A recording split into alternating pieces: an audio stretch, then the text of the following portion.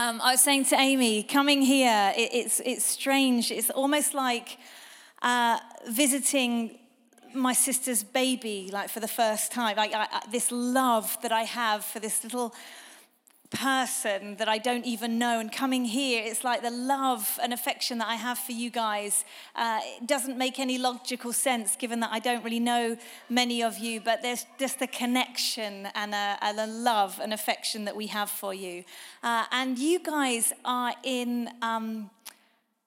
you've got it really good, let me just tell you. I know we are biased, but Johnny and Amy are awesome. I know, we're supposed to love them and all of that, but they really are very, very special people. And so would you just love them to bits? I'm sure you do anyway, but just encourage them whenever you get the chance. Just encourage them. Because, it's an amazing privilege to lead a church, as Tim and I have discovered over the last couple of years. But there are challenges. There are moments where it's not so easy. And so I know that your encouragement will mean such a huge amount to them. It's just great that you're here. Okay, so we are going to be looking at the story of Esther in just a moment. Tim and I are freshly back from America. We just landed back last night with our family. We had a week there. And my eldest daughter, Phoebe, she was talking to me about America just a few weeks before we went, and I was asking her about places in the world that she would love to go. And she said to me, I would love to go to New York. I'm like, great choice. Why is it that you would love to go to New York? And she said, you know what, Mom? I would just love to see the Statue of Puberty. Like, oh, great, good.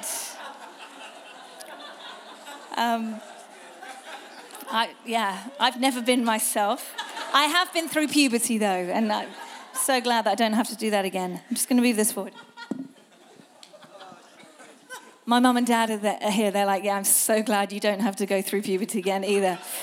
Anyway, let's stop talking about puberty. So we're talking about Esther, and I love the book of Esther. Some of you here will know it really well. Others may not be very familiar with it. I'm just going to whiz through the story because there are quite a lot of twists and turns in this story just to get to the bit of the story that I want us to look at specifically. So we're going to whistle through it. The book of Esther is set in a place called Persia. It's about 500 years before Christ arrives on earth, and Persia is the biggest empire at that time. It's like a powerhouse, this big empire, and the guy in charge is a guy called King Xerxes, and he is quite a vain and arrogant leader, and he's just the point at which that we begin the story of Esther, he has been throwing this kind of big open house, showing off all his wealth and power and splendor and all of that. And he has a queen, Queen Vashti at the time. And at the end of this sort of period of showing off, essentially, he's thrown this 7-day binge drinking party, and right at the end of this party he calls for his wife Vashti, because Vashti's quite hot, apparently, the Bible tells us, not in those words exactly, and so he gets his attendant to go and get Vashti so that he can show her off in front of his drunk friends, and Vashti says, no thank you, I don't really want to do that. And the king is not that pleased about being humiliated like that in front of his friends, and so he chats to his advisors, and him and his advisors agree that the best thing that they could do is get rid of the Queen Vashti. She's been so rude, so disrespectful that she's out. And so there's a job vacancy in the land of Persia at that time. They need a new queen. And so the king and his advisors, they sit round together and they work out what they're going to do to find a new queen, rather than just looking around amongst the small pool of other royalty, which they would normally do. Some bright spark, and I can imagine the king and his male advisors all sitting around the boardroom table, and some bright spark says, I know, let's invite the most beautiful women in all the land to spend a year at the palace. And all the guys are like, yes, great idea, let's do that. And so they plan this kind of year-long beauty contest to find a new queen. Meanwhile, there is this young, orphaned refugee called Esther, who happens to be breathtakingly beautiful. She's being raised by her older cousin Mordecai, and she gets swept up in this beauty contest. She gets picked out for this beautiful appearance that she has, and so she's plucked really from obscurity and is taken to the palace. And she, as I said, is kind of caught up in this year-long beauty contest that's taking place. Meanwhile, Mordecai, her older cousin, a Jew like Esther, hears about this assassination plot against the king. And he reports it, and it gets recorded in the royal documents. It's important that we know that happens. There is also a villain, an enemy in this story, a guy called Haman. And Haman, again, is very vain, very arrogant. He's kind of second to the king. He's well in there with King Xerxes. But Mordecai does not like Haman, and Haman has a problem with Mordecai because Mordecai refuses to bow down before Haman whenever he walks past. And so Haman, in his anger with Mordecai, decides to not just get rid of Mordecai, he wants to annihilate the whole of the Jewish people. And so somehow, it's quite long and convoluted, you can read about it in the book, Haman manages to convince the king to set a date in the future where the whole of the Jewish people will be wiped out, just assassinated, wiped out. Mordecai hears about this plot and, of course, is heartbroken, absolutely devastated, not just for himself, but for his whole people. And, of course, Esther is living in the palace, and unbeknownst to the king is a Jew herself, and so would not be exempt from this dangerous plot.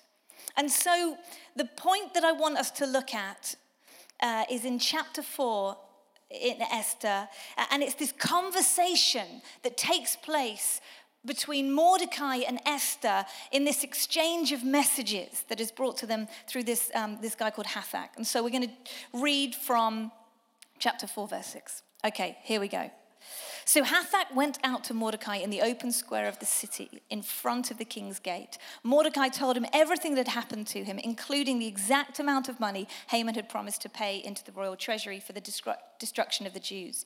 He also gave him a copy of the text of the edict for their annihilation, which had been published in Susa, to show to Esther and explain it to her. And he told him to instruct her to go into the king's presence, to beg for mercy, and to plead with him for her people. Hathach went back and reported to Esther what Mordecai had said.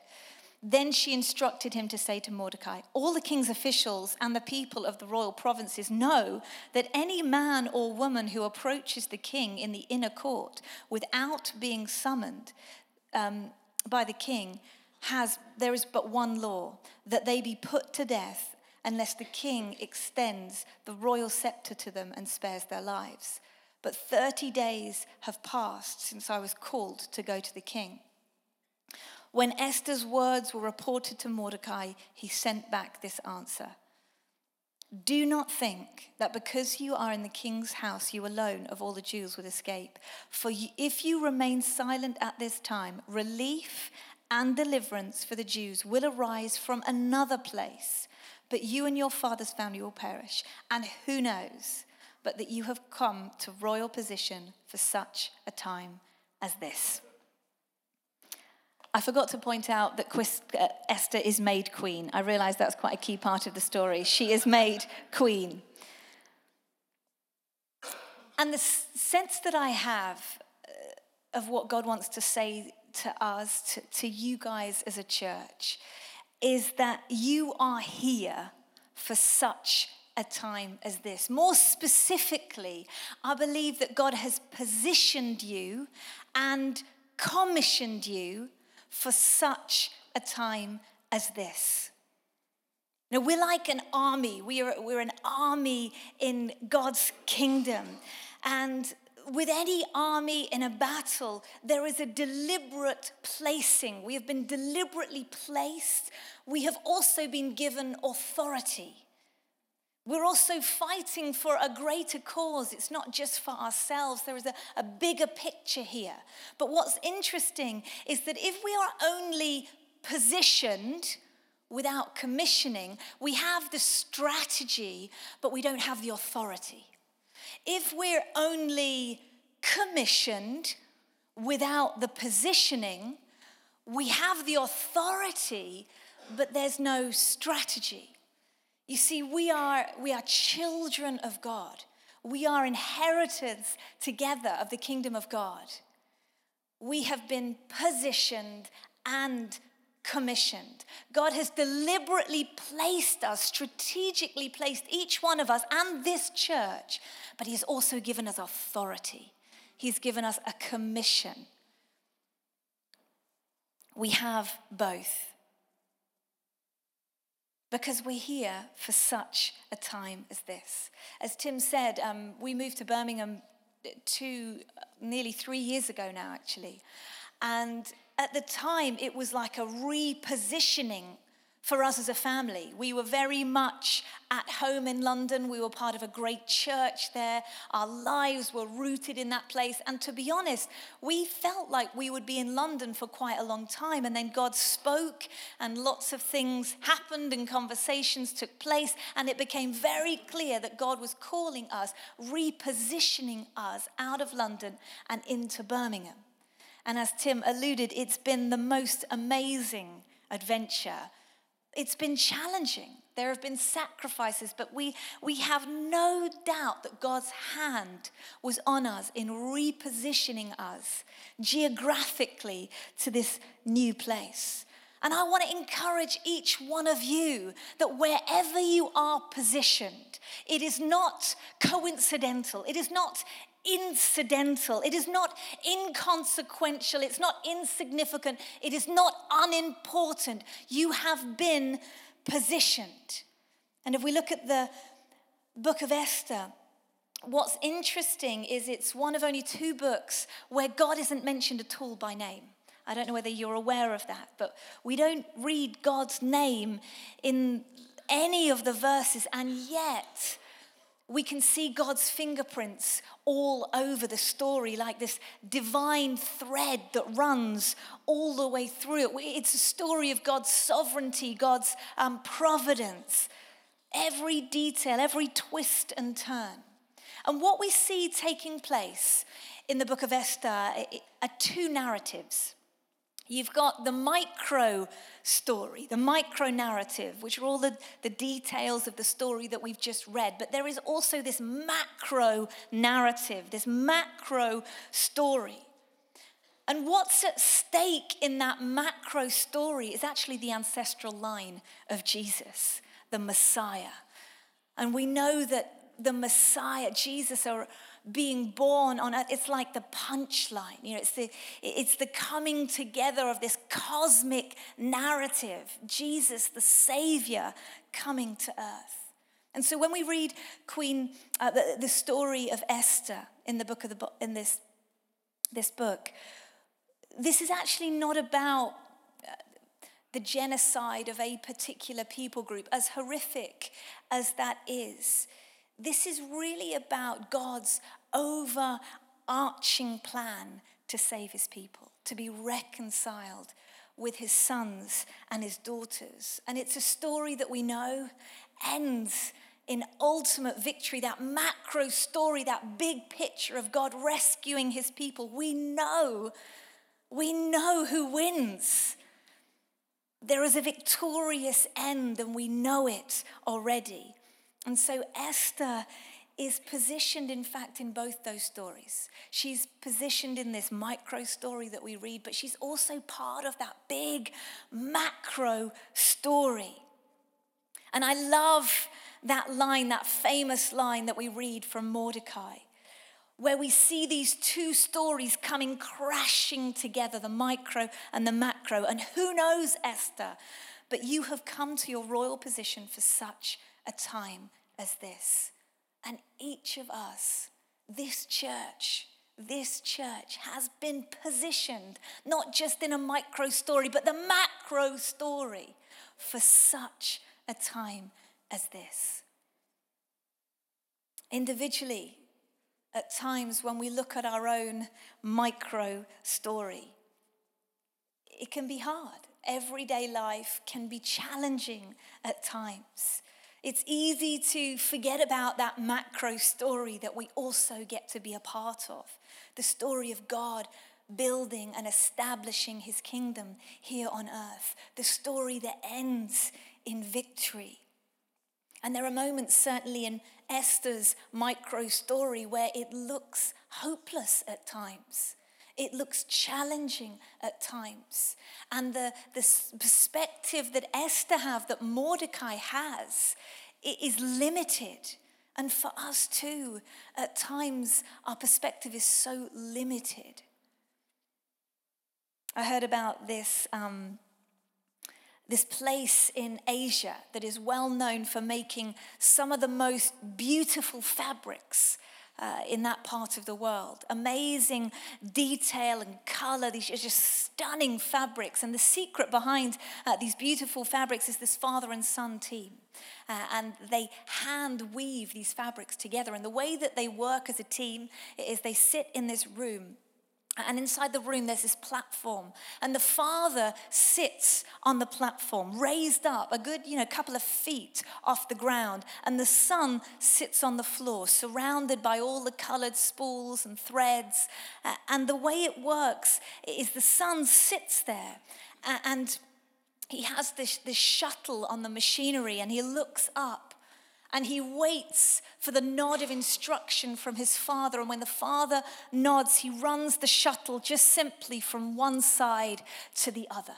And then he looks and he waits in obedience for the next nod of instruction from his father. And of course, where the son's sitting, it's just a mess. It's a mess of thread and knots, and it's a tangle, and he can't see. But where the father sits, he has a completely different perspective. He can see the whole thing mapped out. And for us in our own lives, it can feel like we're just sitting in the mess. We can't see the big picture. We don't have the perspective that our Father sees. And we can get caught up in the challenges of that micro story that each one of us are journeying through. We can be distracted by the detail, weighed down by the details, weighed down by the disappointment. That's the sense that I have, that for some of us, what distracts us is the disappointment that we're carrying. I heard once somebody say, and this resonated with me so much, that church ministry is simultaneously the most exciting and the most disappointing work that you can be in. And for anyone here, church ministry or ministry out in the work, in the workforce, there are times when it can be simultaneously incredibly exciting and bitterly disappointing all at the same time. We've experienced incredible encouragements at Gas Street. We've also journeyed through real disappointments. There are people in our church, like there will be here, who are journeying through incredibly challenging times. Illness, unemployment, death, depression, mental health issues, really difficult realities that people are facing. Some of the most disappointment that I experience actually is within myself. Again, it might be others that resonate with that. Times I feel disappointed by my lack of faith. I was speaking about that earlier. I'm disappointed at times with my lack of courage, my lack of conviction, my lack of ability, my lack of wisdom and discernment, my lack of a prayer life sometimes, my lack in some of the relationships that I'm in. Times I feel disappointed with God, really disappointed with God. People that we're praying for, where there doesn't seem to be the breakthrough that we're longing to see.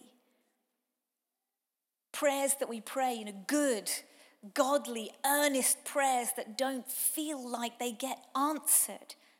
It causes disappointment. There are battles. And in the micro story of our lives, some of those battles at times feel lost. Some of them feel lost. We have this limited perspective. But it's not over. It's not over. We know that the war is won. Ultimately, the war is won. It's not over. It's interesting, as I was looking through the book of Esther and reading various commentaries, a couple of different theologians have compared the book of Esther to a chess game. You know that the different players, people in the story, pieces on a chessboard, and it's like God makes one move and then Satan makes another, and then God makes another one and Satan moves, and it's like this chess game being worked out, and of course we know who wins. And I heard about this painting that was painted in the 19th century by a guy called Retz, his name, I'm probably not pronouncing that well. And this guy called Paul Murphy was a chess pro, absolute chess pro. And he was visiting some friends, and these friends had this painting hanging up in their dining room. And Paul Murphy was there having dinner at these friends' house. And as the guests were eating together, they all became aware that Paul was just sat there staring at this painting. And the painting is called Checkmate. The painting's called Checkmate. And as this chess pro sat there staring at the painting, the rest of the dinner guests all began to hush. And as they waited, Paul looked up and just said in this quiet voice, "The game isn't over. The king has one more move." And they all began to get excited, and they all studied the painting, and the story goes that they immediately set up a chessboard and placed all the pieces on the board. And sure enough, the king has one more move. And what's interesting in the picture, we see the guy in green being depicted as the enemy, as Satan, and this young man playing against Satan. And in the picture, Satan looks so smug. He's kind of leaning back like he's got it. He's got it nailed.